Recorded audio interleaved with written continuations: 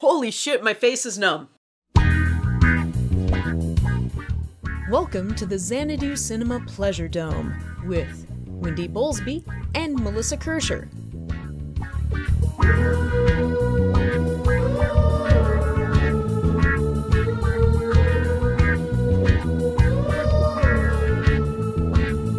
In Xanadu, in Kubla Khan, a stately pleasure dome decree. And in our podcast Pleasure Dome, we'll talk about some movies.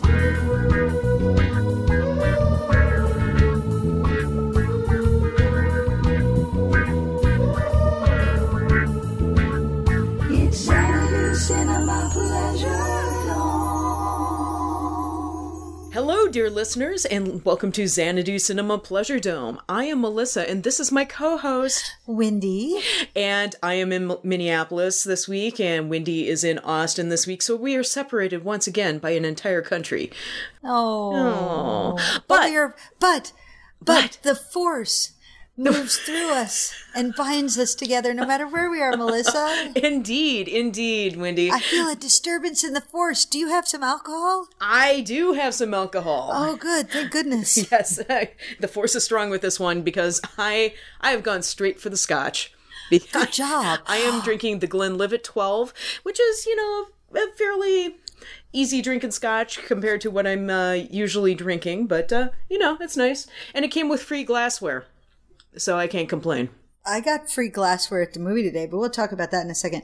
I have been drinking sangria, the Yellowtail sangria, which we know is my favorite alcoholic punch right now. Mm-hmm. Cheap-ass alcoholic punch. But Chris bought me a very nice Tempranillo.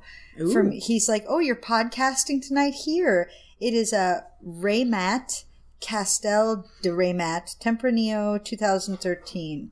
Ooh, nice. I have no idea where it's from. It's probably Spanish. I can't read it because I don't have my glasses on. But that's what you say. At our shut up. Also at our local liquor store, liquor store. Wendy, you've Chris, been pre-gaming. What? You've been pre-gaming. Wendy, you've been drinking already. Yes, I have warmed up for this podcast. Oh, good Lord. At our local and liquor are very difficult to say together. At our liquor store nearby. Huh. Chris went to buy Two Gingers whiskey, which we know is a favorite of mine, and they were running a special where when you buy Two Gingers whiskey, you get ginger ale free. So I may slip into that a little later. Okay. When I'm more comfortable, when I feel like being more comfortable. Okay. It sounds like you're already fairly comfortable. I am pretty comfortable, but I am also, I must admit, a little tired. Like I said, I got up very early to go see the movie this morning. Okay. Like, that's commitment. I hope we all understand. I was awake before 7. All right, dear listeners, if you haven't caught on yet, we're going to talk about Star Wars. We're going to talk about The Force Awakens. Wendy got up very early this morning and saw the movie. I just got out of a screening like half an hour ago, and we are ready to talk Star Wars. So, yes, yeah. So let's preface. What I'm sober and I still can't pronounce anything. I'm drunk and I still have good grammar skills. Yes. Mm-hmm. Let us start out with non-spoiler stuff. Let's talk a little bit about the experience, and then we'll sound the spoiler alarm and go straight for the jugular. What do you think? Okay, I like this plan. Okay, so non-spoiler territory is here. This is a safe space. This is good. Although I have been avoiding even reading people talking about yay, even just generic like that, because I really wanted to avoid any kind of overhype. Yeah. Or too many expectations. I just wanted to get in there. I even posted on my Facebook today. Yes, I saw it. Please note, I haven't said one damn word about it. Mm-hmm. Because it would be too easy to walk into this movie with, even if you're not trying, with your expectations so high that nothing is going to live up to it.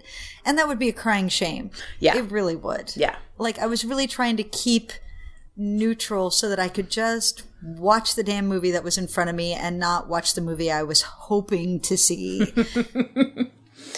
Oh, totally agreed. I mean, I remember thinking way back to 1999 with The Phantom Menace, or was that 2001? I can't remember. It was one of those. It was like 15 years ago. No, it was like, it came out like I feel like it came out like in 2000. Yeah. No, it was 1999 because It was the 99. first year. That's right. Of Con. First year of Con, it was Phantom Menace.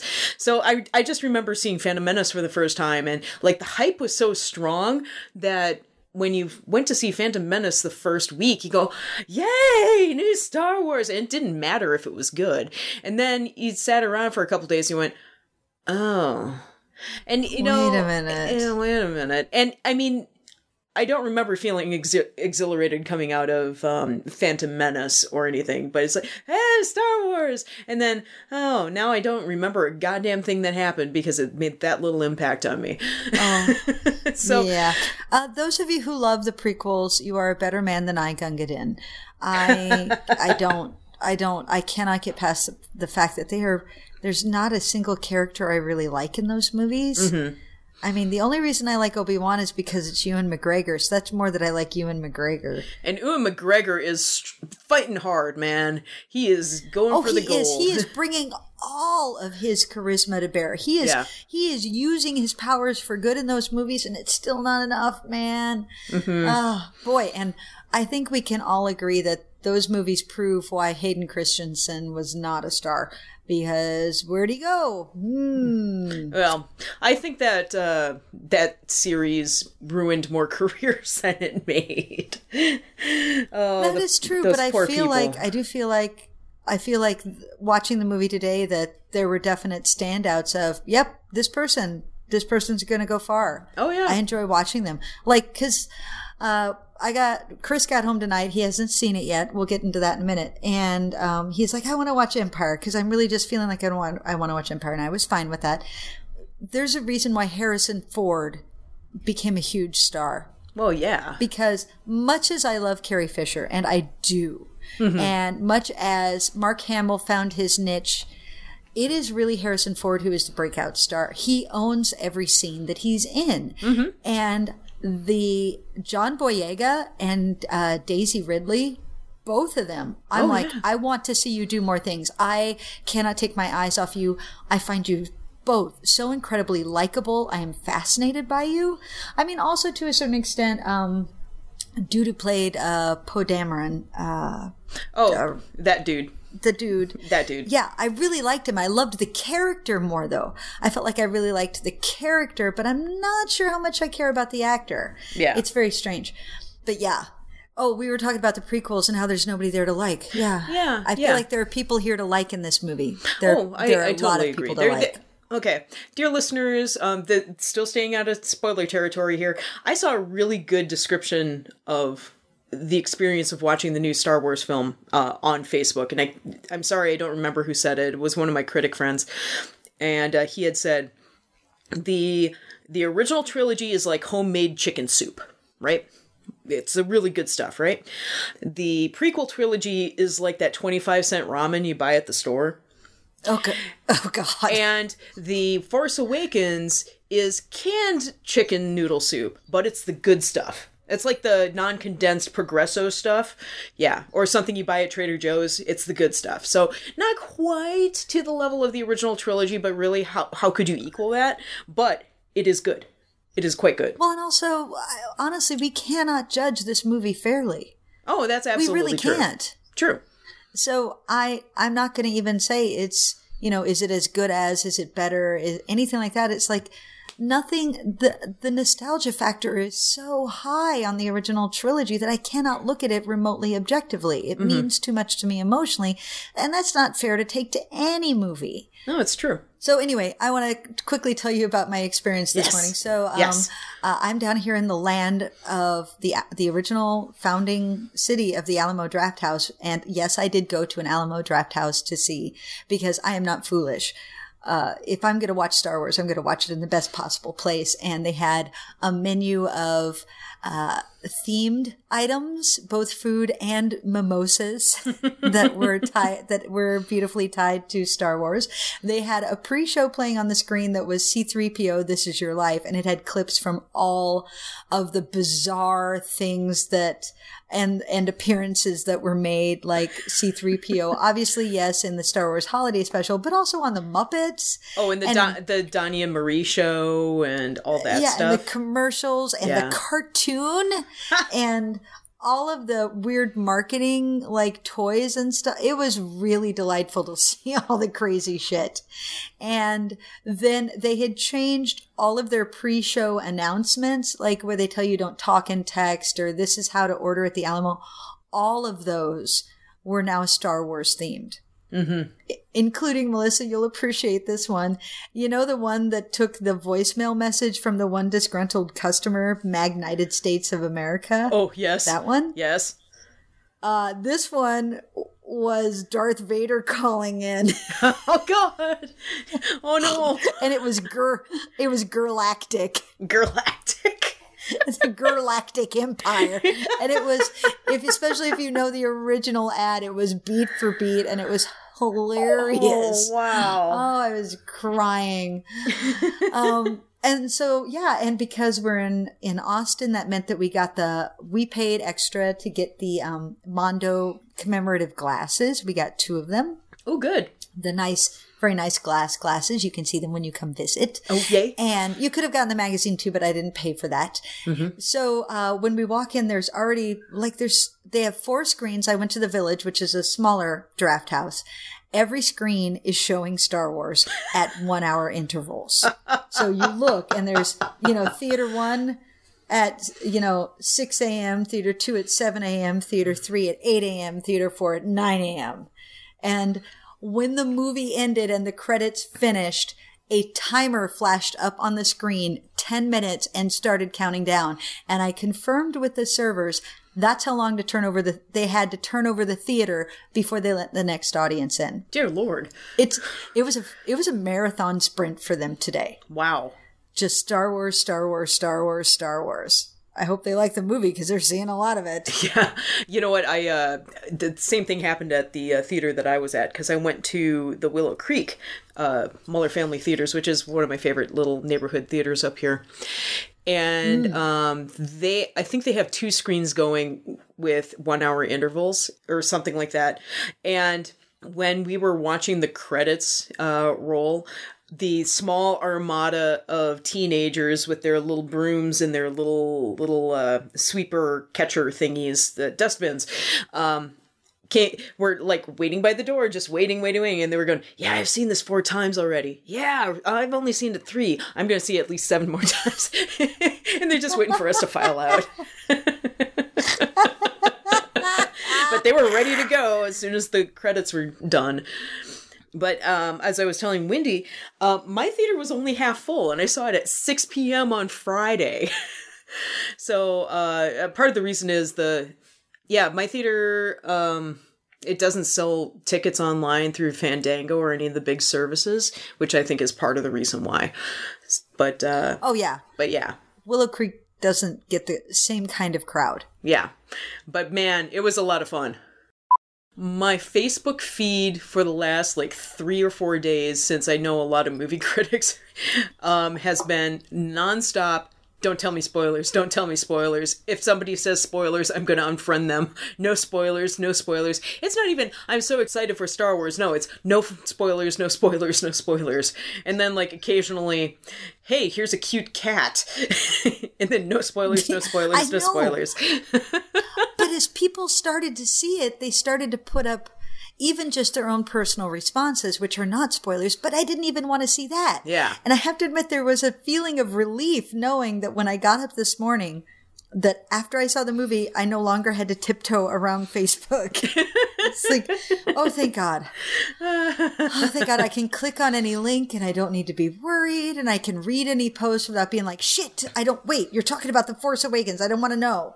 I want to know. I don't even want to know if you liked it. I don't even want to know if you hated it. I just don't want to know. I just want to watch the damn movie. All right, dear listeners, we are going to sound the spoiler klaxon. And after this, you're on your own, man. It's going to be spoiler territory.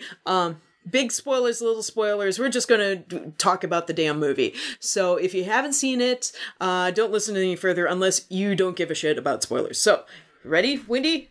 Yep.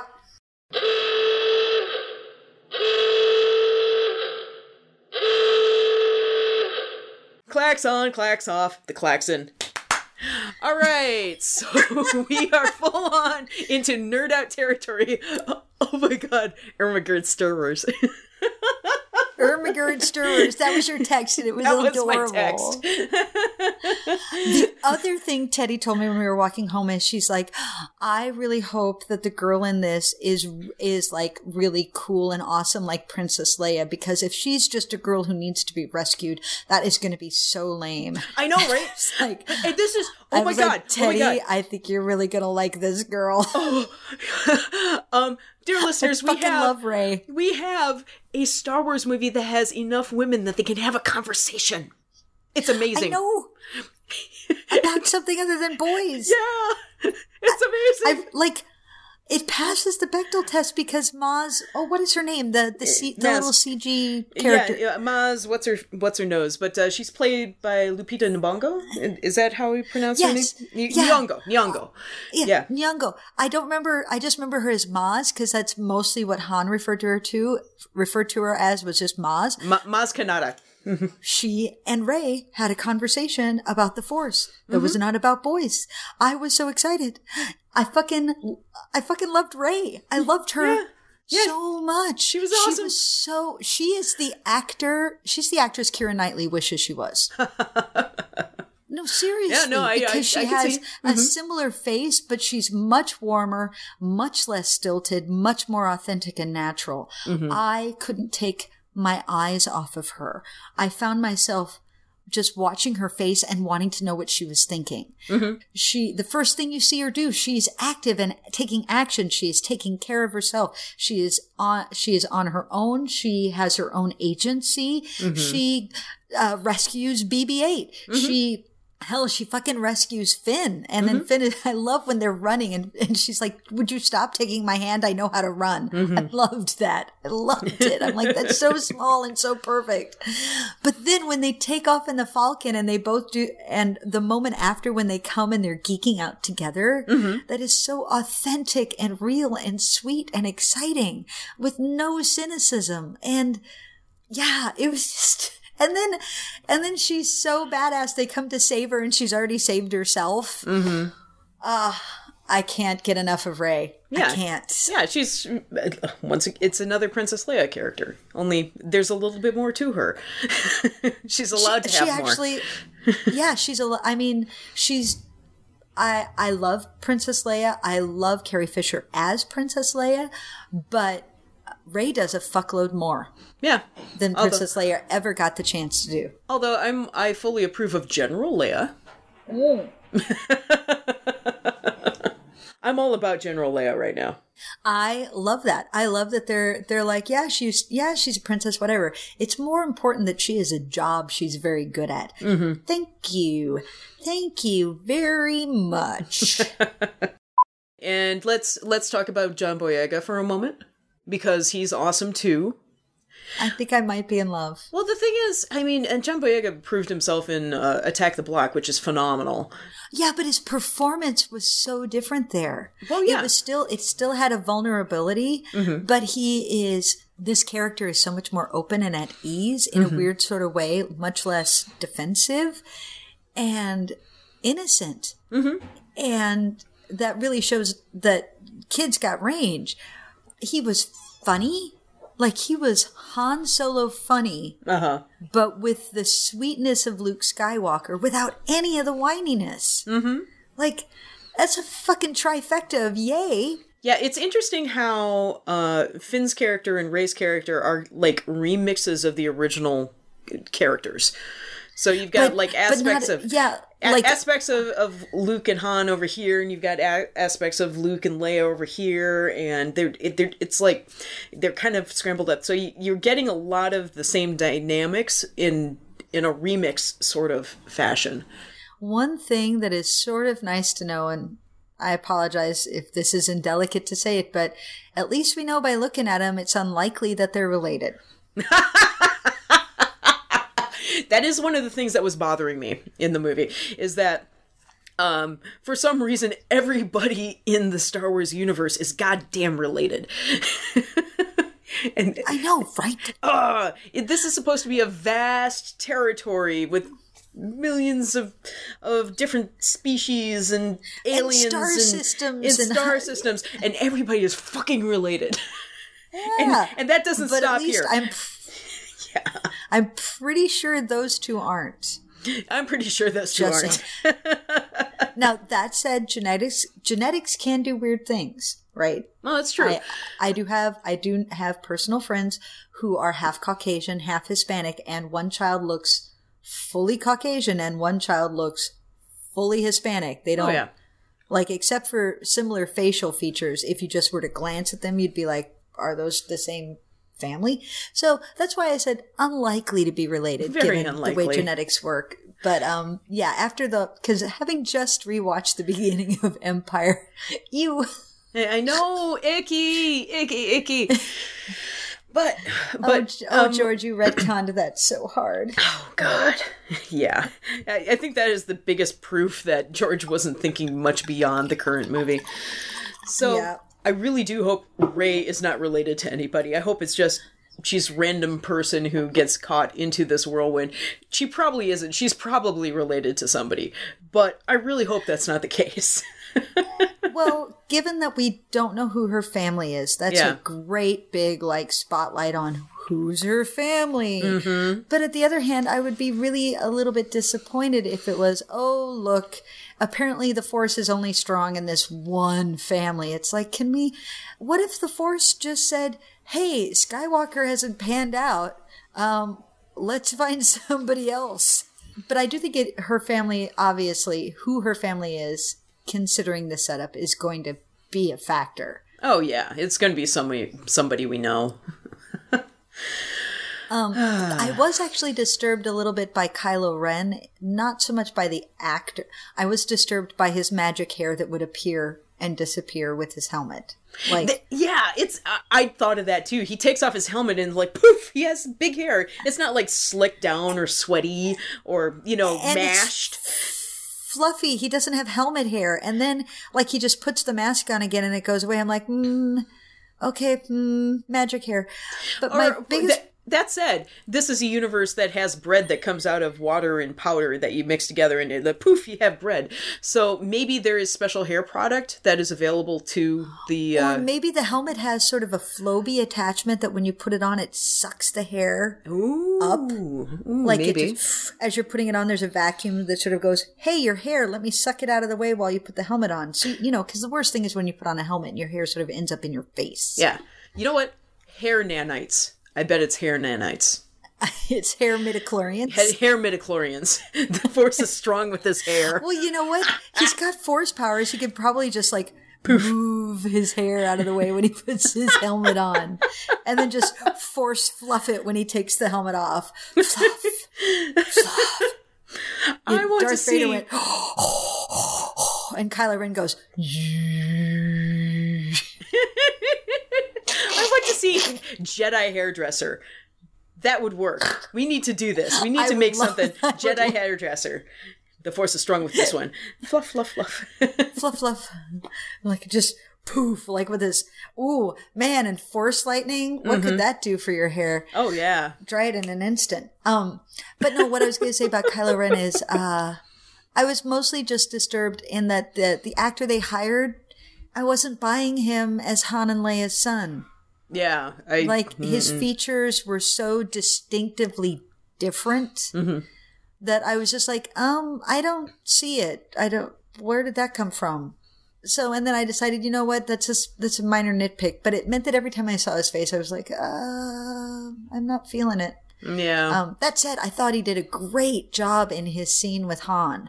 Oh, yeah. I really was not quite sure where it was going because he played it so well. Mm-hmm. And that's a dark and fucked up twist.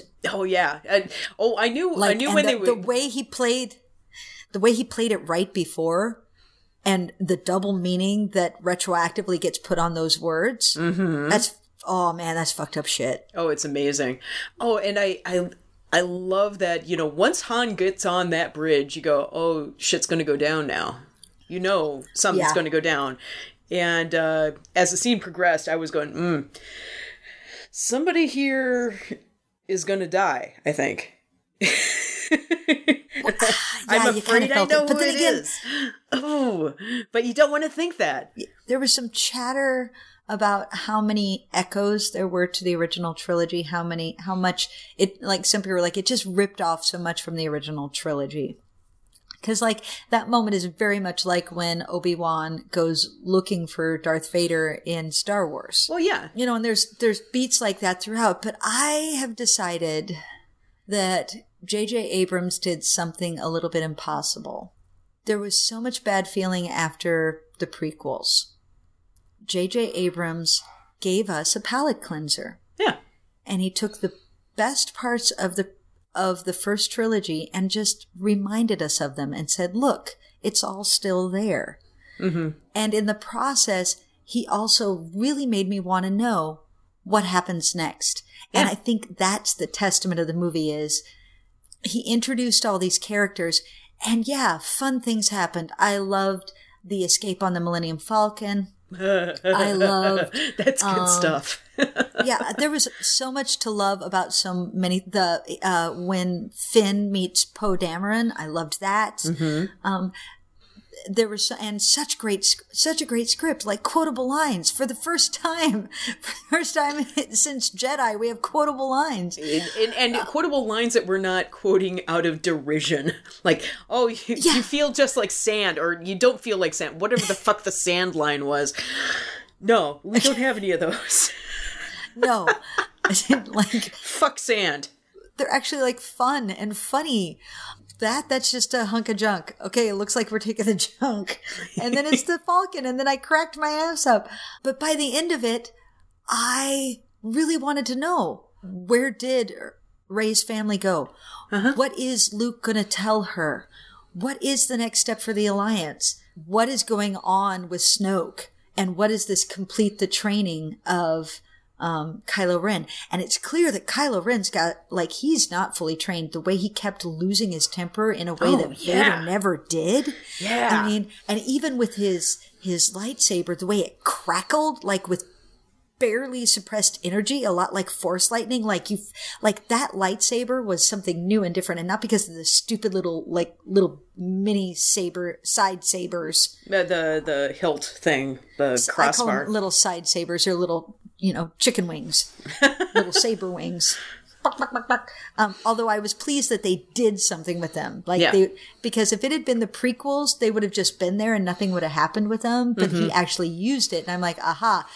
JJ, I think I love you a little bit. And that's the thing is, you reminded me enough of what happened in the originals to go, see, it's still there and I know what I'm doing. And then you said, now meet these characters. And I'm like, you're right. I do want more movies with Finn. I do want to know more about Rey. I do want to know what's going to happen to these people. And it made me excited. That's what made me excited. I loved that this is a really nicely balanced assembly of here's the pure nostalgia and here's the new, and the nostalgia boosts up the new and sets it off. So I mean, it's like, yes, clearly this is our Darth Vader analog, but he's different. Here's why, and this is interesting stuff you want to know about.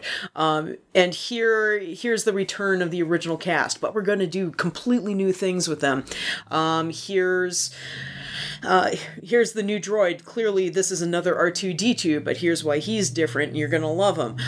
And it's great. I think he's so cute. BB is awesome. And here's the scene, which is clearly the Luke and Yoda stuff from Empire, except it's two women talking, and it's different in this way, and I really like that. I really enjoyed watching all of that come together. Also, the movie I noticed had some really amazing visual storytelling. I mean, like, I was really noticing how efficient it was. And it moves like a rocket. It moves and moves and moves. It's fast. And there's barely a resting moment in the thing. But like in the first scene where the raid happens and you notice the one stormtrooper who is behaving weirdly, and then you get the streaks of blood across the helmet, so you know exactly which one he is. And then you can track him through the scenes, and sure enough, that winds up being John Boyega. But that is just an amazingly efficient way to tell that story. You know, there's not a drop of dialogue in that to set up that character for the first several minutes. It's just following him visually and watching what he does. And there's a lot of that going on. It's great. Yeah, it really is. Mm-hmm. I mean, that's the thing. Do I think that this is a great movie? I don't know. But what I know is it's a great kickoff to a new set of movies because I want to see the next one. And I think that might be the biggest accomplishment of all. Oh, yeah, it's amazing. I don't know that I needed you to give me Empire. I don't think it would be possible for you to give me Empire because Empire worked because we already cared about those characters. Mm-hmm. We already knew Luke and Leia and Han. But you made me want to see what happens next, and maybe the next one will be the next Empire. And that's exciting. I find it very interesting that this came from J.J. Abrams in that the Star Trek reboots were very clearly kind of a, hey, I really want to make a Star Wars movie, but I can't get my hands on Star Wars, so let's go over here to Star Trek.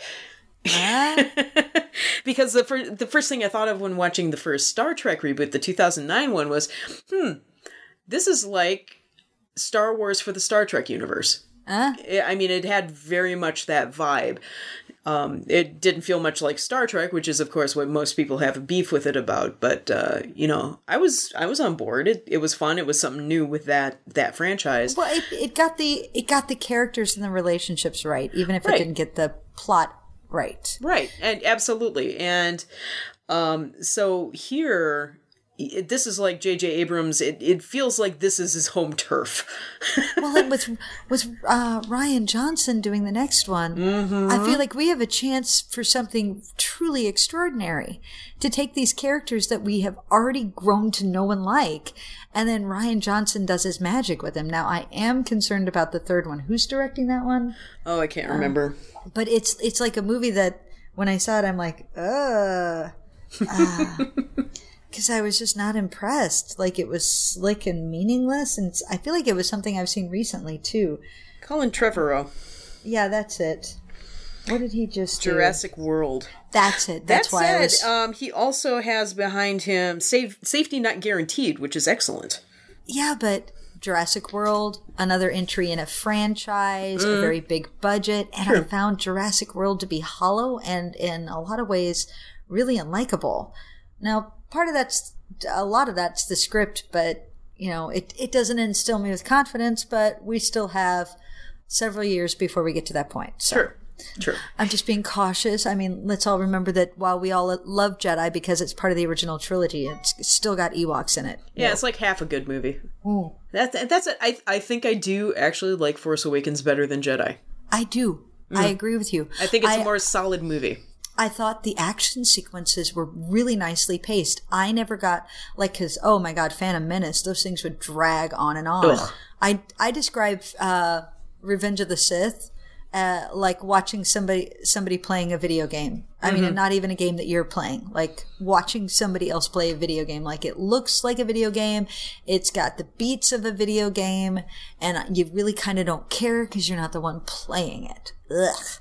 People are just like, well, Revenge of the Sith isn't that bad, and I'm like, yeah, except I saw it I paid $2 to see it, and I still was mad about halfway through because it did just look so empty. It felt so empty to me. Anyway, this didn't feel empty. Oh no. And a lot of those action sequences are just dazzling. And oh my God, the first thing with the Millennium Falcon when she fly and the wreckage of the ships and all the wreckage and the AT-AT laying on its side. I was so tickled by that because it's something like you keep seeing all these ships like getting blown up and stuff, and it's like, where does that end up? Apparently it ends up here. Well, you know, anytime a director can pull off a dogfight that thinks outside of the kind of XY axis of, because really you're flying these things that can fly upside down and corkscrew around, and anytime you can actually use that in your sequence and use it as part of the cinematography, it becomes just really thrilling. And that whole sequence is just dizzying. It's really impressive. That one shot where the Millennium Falcon, you're following the Falcon, and the sense of where the ground is just goes completely nuts. And I love that one so much. It's good stuff. It's good. And then I love the introduction of Han and Chewie. Like, that's a great reveal. And that is Peter Mayhew when Chewie is sitting down. Yeah. Yeah. Because as I was watching that, I'm like, I don't feel like that's a CG Chewie. Nope. And it's not, because I checked the credits. I checked the IMDb. He has a body double for all of the moving around stuff, because watching him, I'm like, Peter Mayhew doesn't move like that anymore. He's pretty much confined to a chair and walks very painfully with a cane. But when it's Chewie sitting down or stationary, it is Peter Mayhew. I loved Han with the crossbow. Like, wow, I kind of like this. Dude, maybe I should have been borrowing this all along. Yeah, it's so much fun. Although I do wish that I hadn't seen the Chewie we're home thing in the trailer. Yeah. I mean, it was powerful in the trailer. You know, once it happens as a teaser, you're like, oh. But I'm very sad. I have to admit, if I were cutting a trailer, that would be a moment I'd be like, it doesn't give away too much, and it will just yank at heartstrings. Yeah. Of course we're going to put this in the trailer. Yeah, but I do wish I would have just gone in absolutely cold, not seeing a thing, and that would have just ripped me apart. And C-3PO was perfect. Yeah. You probably didn't recognize me because of my red arm. What? I mean, I do have... I was sitting next to Fess, and C-3PO jumps into frame, and he's like, blah!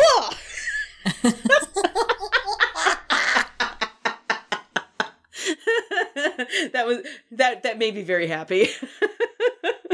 I love the showdown between Kylo Ren and Rey. Yeah, that was fantastic.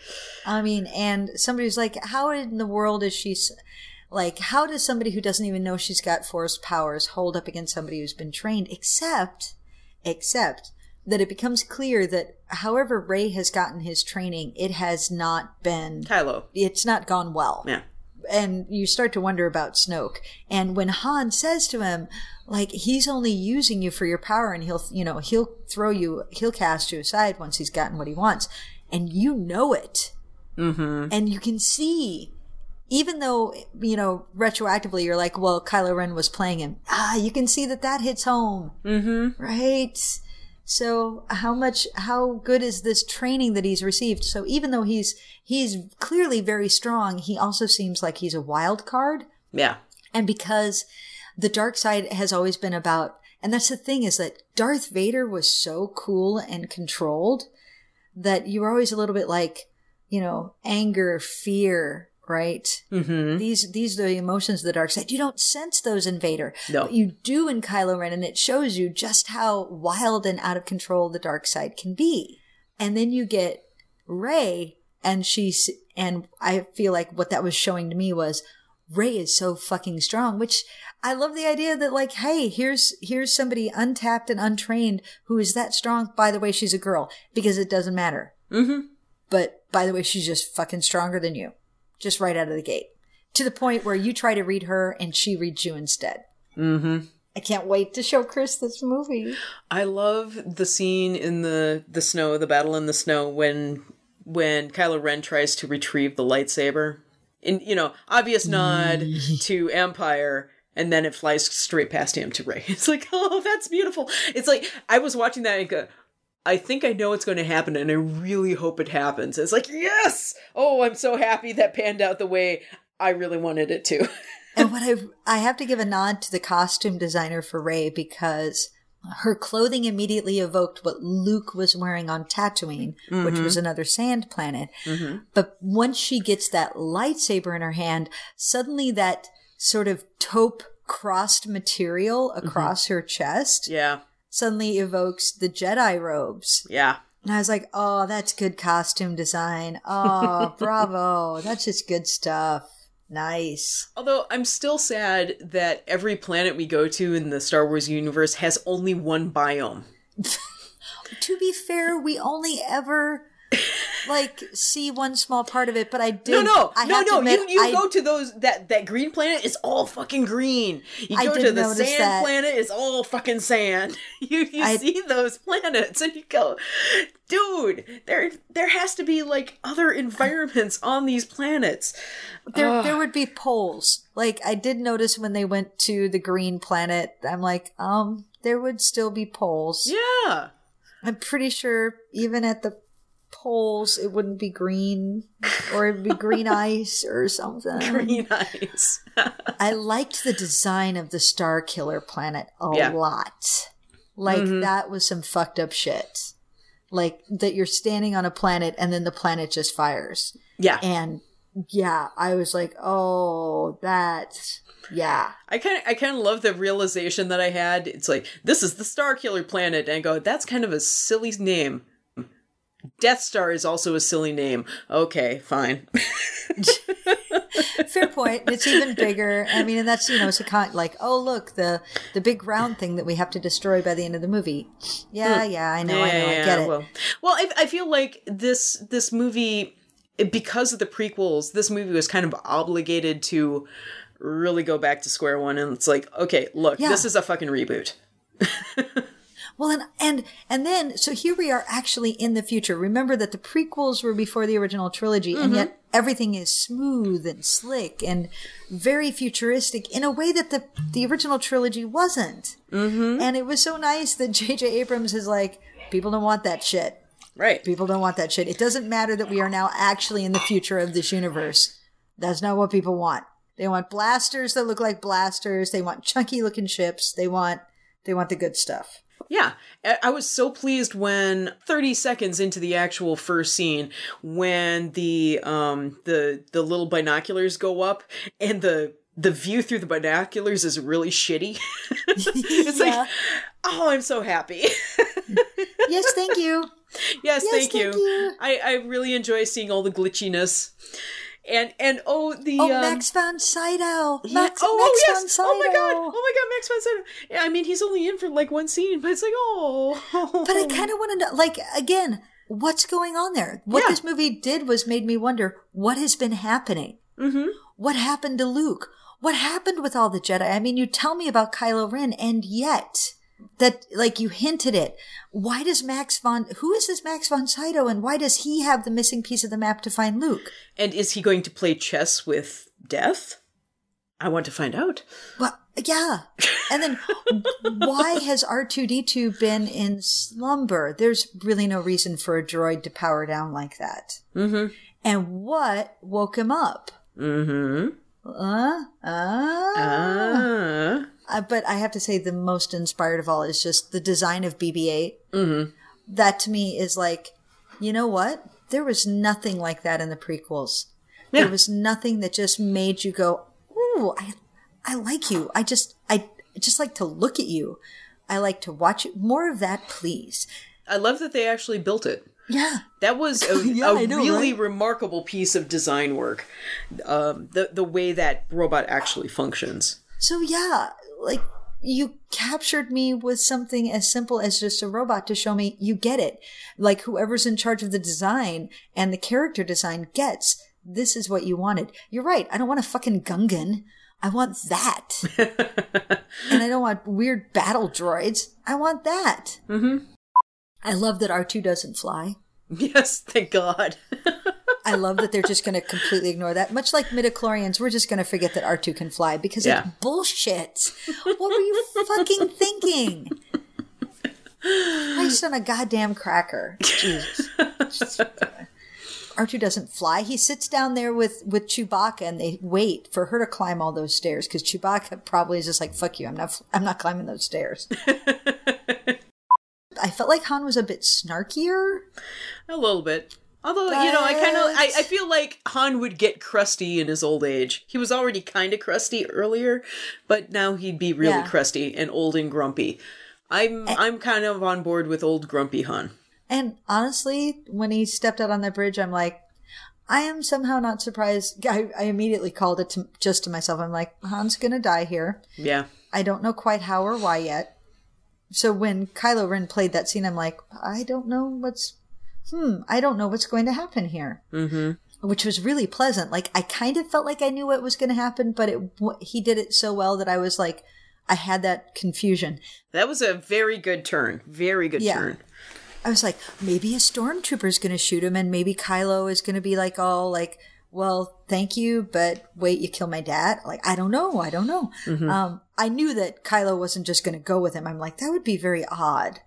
I don't know except maybe what if he was playing so he gets brought, that's immediately where my brain went, like, maybe he's playing and he'll go along with it so he can get a look at the map and then he'll fuck him over. That could happen. Yeah. But once I was like, I feel like Han's going to die, my immediate thought was, I kind of feel like Harrison Ford doesn't really want to do these movies, so that's probably accurate. Probably. In every interview, Harrison Ford just seems so over being Han Solo. I think he's kind of over being a celebrity in general. Yeah. He just kind of, I get the feeling that he just wants to be left alone in Montana with his helicopter and his weed. No, you've heard the story about when he broke his leg. Yeah. On set. I mean, but did you also hear how while everybody else was dithering, he said, bring me my phone. And he called somebody he had met with a helicopter and basically arranged his own medevac. It's in the Entertainment Weekly, like the special edition about Star Wars. It's like, so second day of shooting, he gets trapped under a thing. It breaks his leg. J.J. Abrams hurts his back trying to lift it. Everybody's dithering and he's like, bring me my phone. Calls a guy he knows with a helicopter. Can you please, because as he puts it in the interview, like, I thought about how far away we were from London, how long it would take to get there. I was not down with that because I knew it was going to start hurting. So he calls a guy he knows with a helicopter, come and get me. Hi, this is Harrison Ford. Will you please come pick me up in your helicopter? Sir, yes, sir. It's so crazy. Lin-Manuel Miranda wrote the music in Maz's place. Oh, wow, really? Did you miss that? No, I totally missed that. There were all the Force for Ham memes because when when it got announced, like everybody was taking screenshots from various Star Wars and putting Hamilton lyrics over them. And there were some hilarious ones, especially if you know Hamilton. Mm-hmm. There's one of Jar Jar. I'm a general. Whee! It was just so perfect. Oh my God, laughing. So needless to say, the scene pops up. I'm like, this must be Lin-Manuel's music. I'm like, this is decent. It's nowhere near as catchy as the original Cantina, but how do you live up to that? Well, yeah. So then when the credits roll, I'm just like, what's your name, man? That's the refrain in Hamilton. Mm-hmm. What's your name, man? Alexander Hamilton. And it's right there. Lin-Manuel Miranda. Yay! I'm a fan. I'm such a fan. Yes, you are, Wendy. Yes, you are. Oh, by the way, did you know about Daniel Craig's cameo? No. Daniel Craig has a cameo in this film. Is he a stormtrooper? Yes. Awesome. And he said he was willing to just be a stormtrooper in a crowd, but no, he gets to speak. He's one of the stormtroopers who speaks. Oh my God. Can you guess which one he is? Is he the mind-controlled one? Yes. Yes. I will leave the room and leave the door open. And I'll leave my blaster. And the gun. Comedy gold. Oh God. So that's the best Daniel Craig movie I've seen this year. I know I didn't know he was in it at all until I checked my Facebook after seeing it, and somebody else said exactly that line. And then I went investigating. I'm like, is Daniel Craig in it? And that's when I found the story. And I was so tickled. Oh my God. I love how much Captain Phasma, Gwendolyn, here's what I love. She's practically a Boba Fett. Yeah. Right? In that she just looks cool. She just radiates badassery. You never see her face. Ever. Like, this could be played by a body double. But when you read about Gwendolyn's, like, when you read interviews with her, she is so tickled that she was in a Star Wars movie. Like, she doesn't even care if you never see her face. She doesn't care how small the part is. She's like, are you fucking kidding? I'm in a Star Wars movie. Oh my God. So she's like Carl Urban playing Judge Dredd. Yes. I want more of her. Seriously, that's an awesome character. I want more of her. But at the same time, I would also be okay if they just, like, because again, part of where the prequels went wrong is they tried to touch everything that anybody had ever liked and make it all connect. And so Boba Fett, who's this random character that just had this startling effect on fans, is like, oh, well, he's the son of the original clones. And it's like, no. So on the one hand, I would love more Phasma. I would love for Phasma to confront the truth of her life, of what she's been doing. Or maybe not. Maybe she just continues to be an awesome bad guy. Yeah. But on the other hand, I would be very, very, very okay if she was just another Boba Fett. She was just fucking cool. And that's all. Well, the lovely thing about having new movies that aren't prequels, the prequels were all driving toward a central point, which was the original Star Wars. You already knew. You already knew where it was going. You already knew. And these can just branch out like a tree. And so, once again, going back to my point, I really hope Rey is not related to anybody, because fuck it, she could have just her own branch. That's fine. Good, just go. You go, girl. That's great. Or Phasma can do her own thing. She doesn't necessarily have to tie back to anything in the original movies. She just has her own thing. Or her own. She could have spin-off movies for all I care. I think this is very exciting. I think, we don't know where the fuck this thing is going for once. I know. I think that's really why it's exciting is part of the problem with the prequels was we already knew where it was going to end up, and that overshadowed everything. Like, how do you tell a prequel effectively? Try to think of a prequel that worked. Really. Oof. It's like, I can't think, I'm sure there is at least one, but it's tough. Yeah. Yeah. Because how do you tell a story where you already know where it ends up and manage to keep any sense of mystery or engagement? I agree. And so for the first time in, 30 years, there's a Star Wars movie that we don't know what's going to happen next. Yeah. We don't know who's going to live or die or what it all means. And it's so great. Yeah, if they could kill Han Solo, anybody could die. Anybody's fair game now. But they can't kill off Carrie Fisher because I want her to keep doing interviews on morning TV. No, I want Carrie Fisher to pick up a fucking lightsaber at some point. I would love that. Wouldn't that be awesome? Oh, by the way, how good did Mark Hamill look? Like, he's lost a little weight. He didn't look quite so puffy. And he also, like, even in that brief moment at the end, there was some shit going down. There was some acting happening. Oh, Mark Hamill is incredibly talented. Goddamn, I loved it. I was like, it's Luke. It's Luke.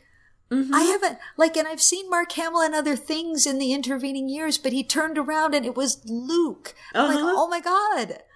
I haven't seen you in 30 years. Well, it's interesting. You see Han Solo, you go, oh, Harrison Ford's looking a little old these days. And you see Carrie Fisher, it's like, I think she's had some work done, which is very sad. Just a little. I'm very sad about that because she can barely move her lips. And I wish she would just have been allowed to age. And Luke turns around and is like, well, it's Hollywood's Luke. hard on women. It's Luke. Oh my God. I am so on board for Mark Hamill. I am so on board. I like Mark Hamill. I my like God. old Mark Hamill. I think he's really, I cannot wait to see Luke. I can't wait to see Luke in the Obi-Wan role. I can't wait to see Mark Hamill play Obi-Wan. It's going to be, I hope, but I feel like there's going to be something kind of magical there. Yeah, I really want to see what happens there. I know, and that's what's exciting. It's like, I don't know that I'm excited about this movie, but the fact is, this movie made me excited. Yeah. That's magic. Luke's story is going to be Ryan Johnson's story. I know. It's going to be so good. Oh my god. Oh my god. Oh my god. Okay. Okay, I've got to hold it in. Now, I do want to spare a brief, somewhat lascivious thought for Domhnall Gleeson, who was General Hux. Yeah. First off, boy's been showing up in a lot of really good shit lately because, of course, he was in The Revenant. Yes. I'm a fan of his from About Time. If you've never seen About Time, it's fucking delightful. And we haven't done our time travel movies episode yet. And no, so we still need do to. That soon. Yeah. I felt like when he showed up, first off, I was like, is that Domhnall? Because his hair is so, and his manner was so stern. So good job acting there, Mr. Gleason. It took me a minute to like, yes, that's you, because you changed your manner so thoroughly. I was a little thrown. And then I was like, I feel like he's a little young. Granted, he's a baby face, right? He's one of those gingers that I don't think he's going to be like Leonardo DiCaprio. He's not going to age until he's 50, and then it's all going to hit him like a ton of bricks. But I was like, I feel like he's a little young to be this much in charge. Then again, if he's in charge at that age, motherfucker is ruthless. Mm-hmm. And for all that, like, on the one hand, yeah, I'm kind of missing Grand Moff Tarkin. Yeah. Right? Because it was so great to see Grand Moff Tarkin.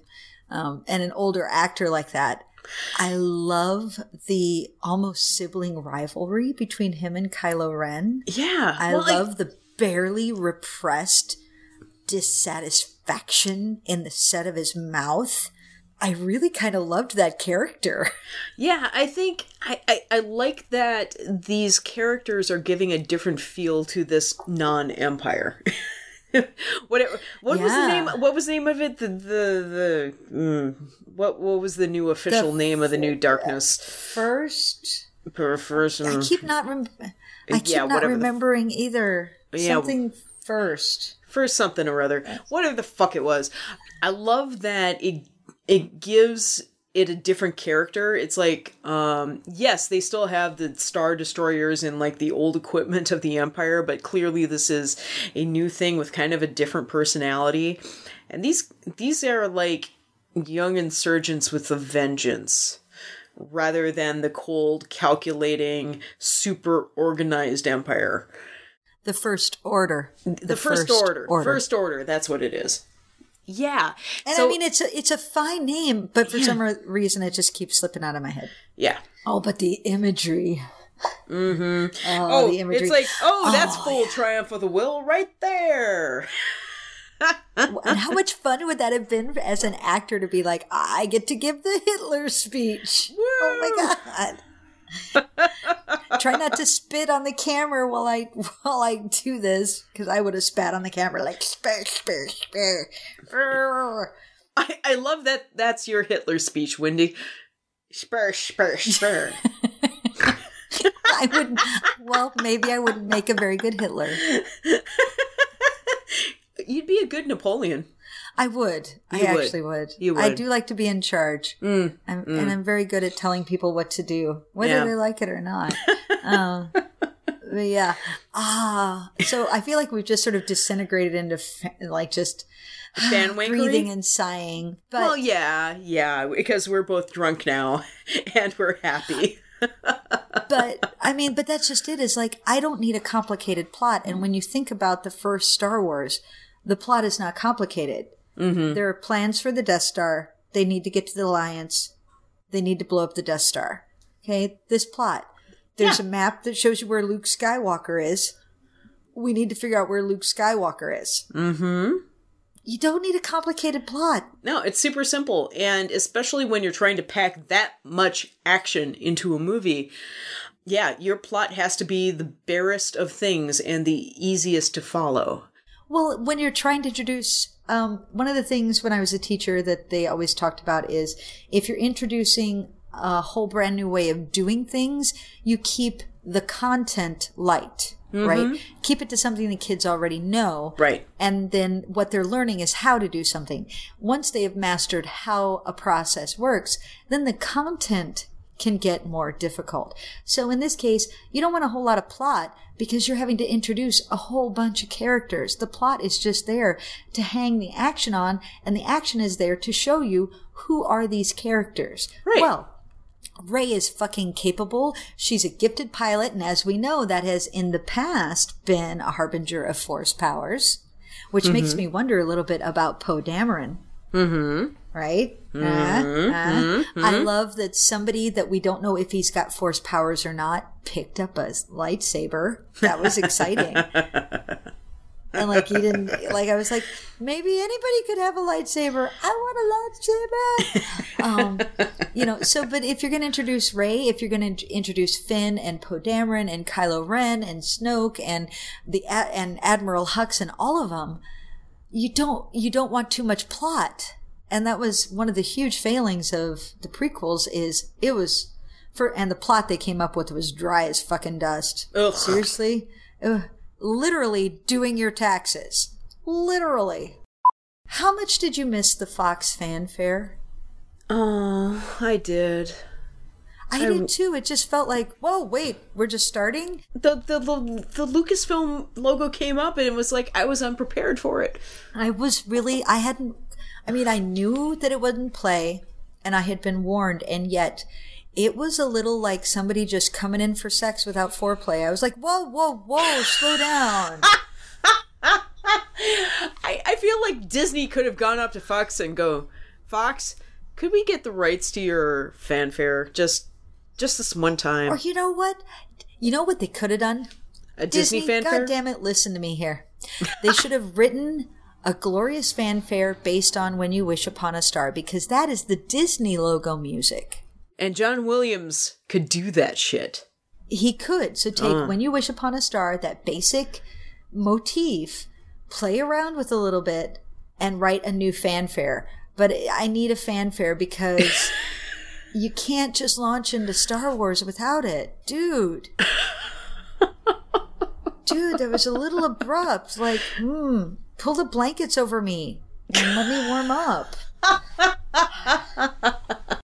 All right, so listeners, that was our initial thoughts and reactions to Star Wars. Hopefully you enjoyed listening to us. We would love to hear your thoughts about it. Please, yes. please. Oh my God, please. On Facebook, Twitter, or, you can comment on the website, email us, whatever. We would love to hear what you think. And seriously, if you disagree, I want to hear your thoughts. Maybe you have a different, point something out to me. I would love that. So yeah. And I have a feeling all of us, anybody listening to this podcast is probably going to see it more than once. So let's all enjoy, just blatantly a great time to be a geek. It really is. It is. This is the geeks have inherited the earth, and we are controlling the horizontal and we are controlling the vertical. The other trailer I got was Civil War, which just drove home how great it is to be a geek right now. Oh. It's you're like, oh, Star Trek, huh? Independence Day too, really? Yeah. Civil War, yes. So anyway, listeners, that was us just blatantly geeking out about Star Wars. I'm not sure that there was any coherence, but who cares? Whatever. Who could be coherent after 35 years waiting for another Star Wars movie, right? Right. Okay, Melissa, yes. Do you have a Pleasure Dome recommendation for this week? Nope. Just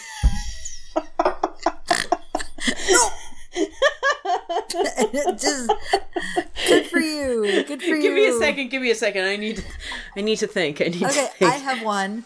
And it does, so you can think.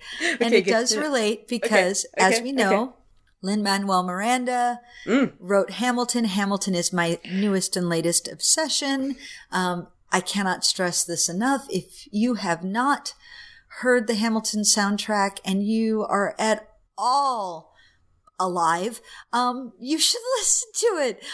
By the way, this is not my recommendation, but I found a website where they have taken all of the lyrics to every song in Hamilton, and they have been annotated by Lin-Manuel Miranda and other users to point out the historical accuracies and the truth about history, to point out character motivations and character parallels, to point out shout outs to other hip hop influences or Broadway influences.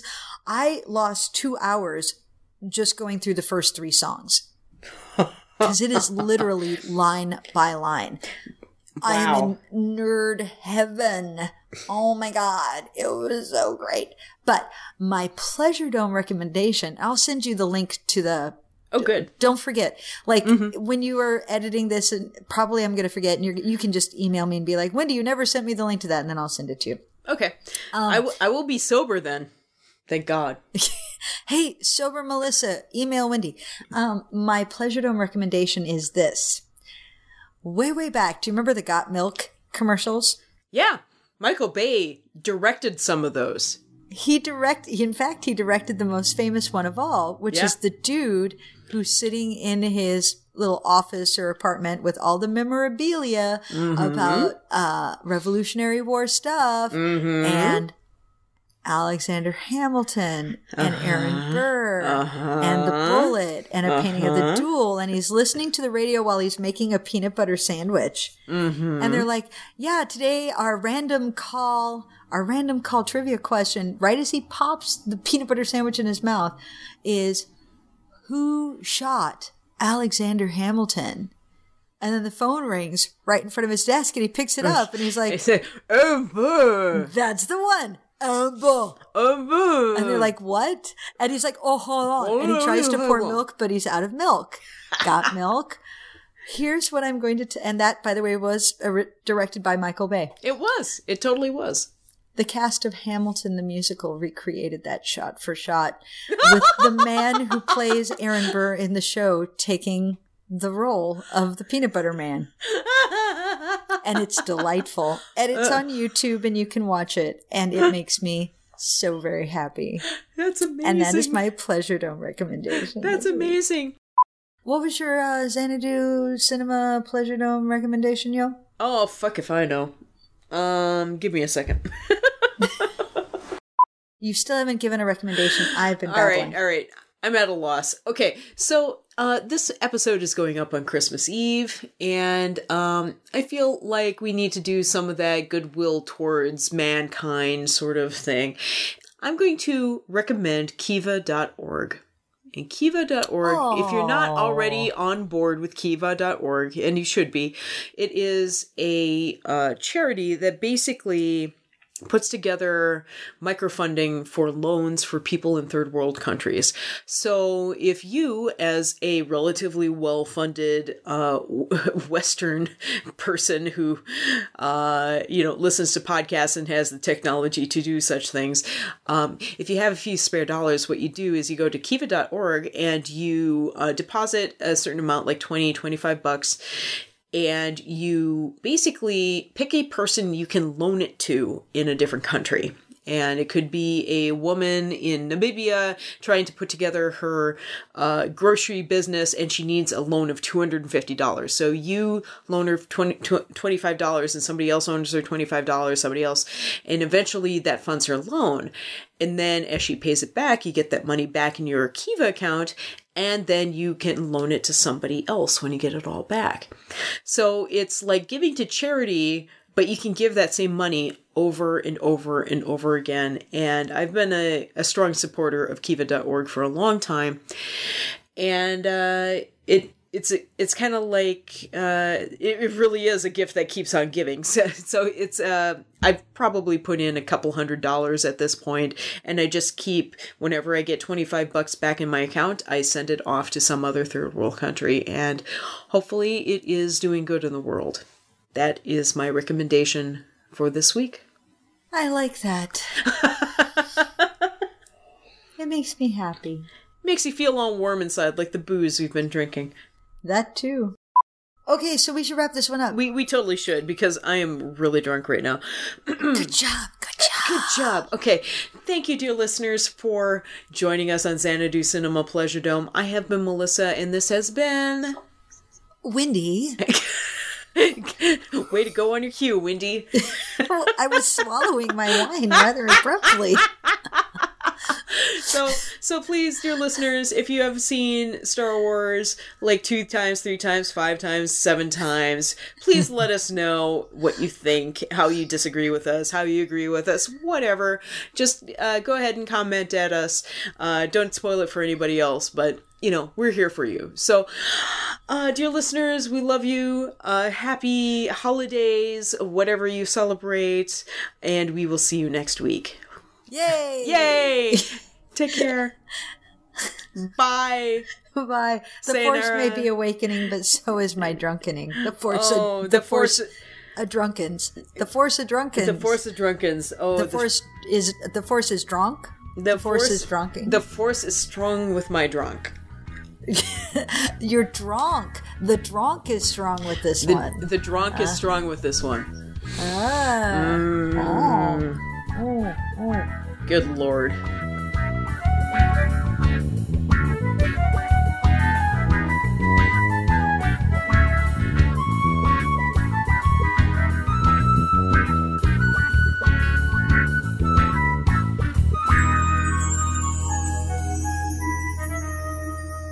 This is the whole walk home. And the best part is, as we get close to home, I'm like, okay now. Because I told Teddy the plot that you would get from the opening crawl. Mm-hmm. Like, it's not like I gave her spoilers. And granted, I didn't even know that much because I was really working hard to avoid things.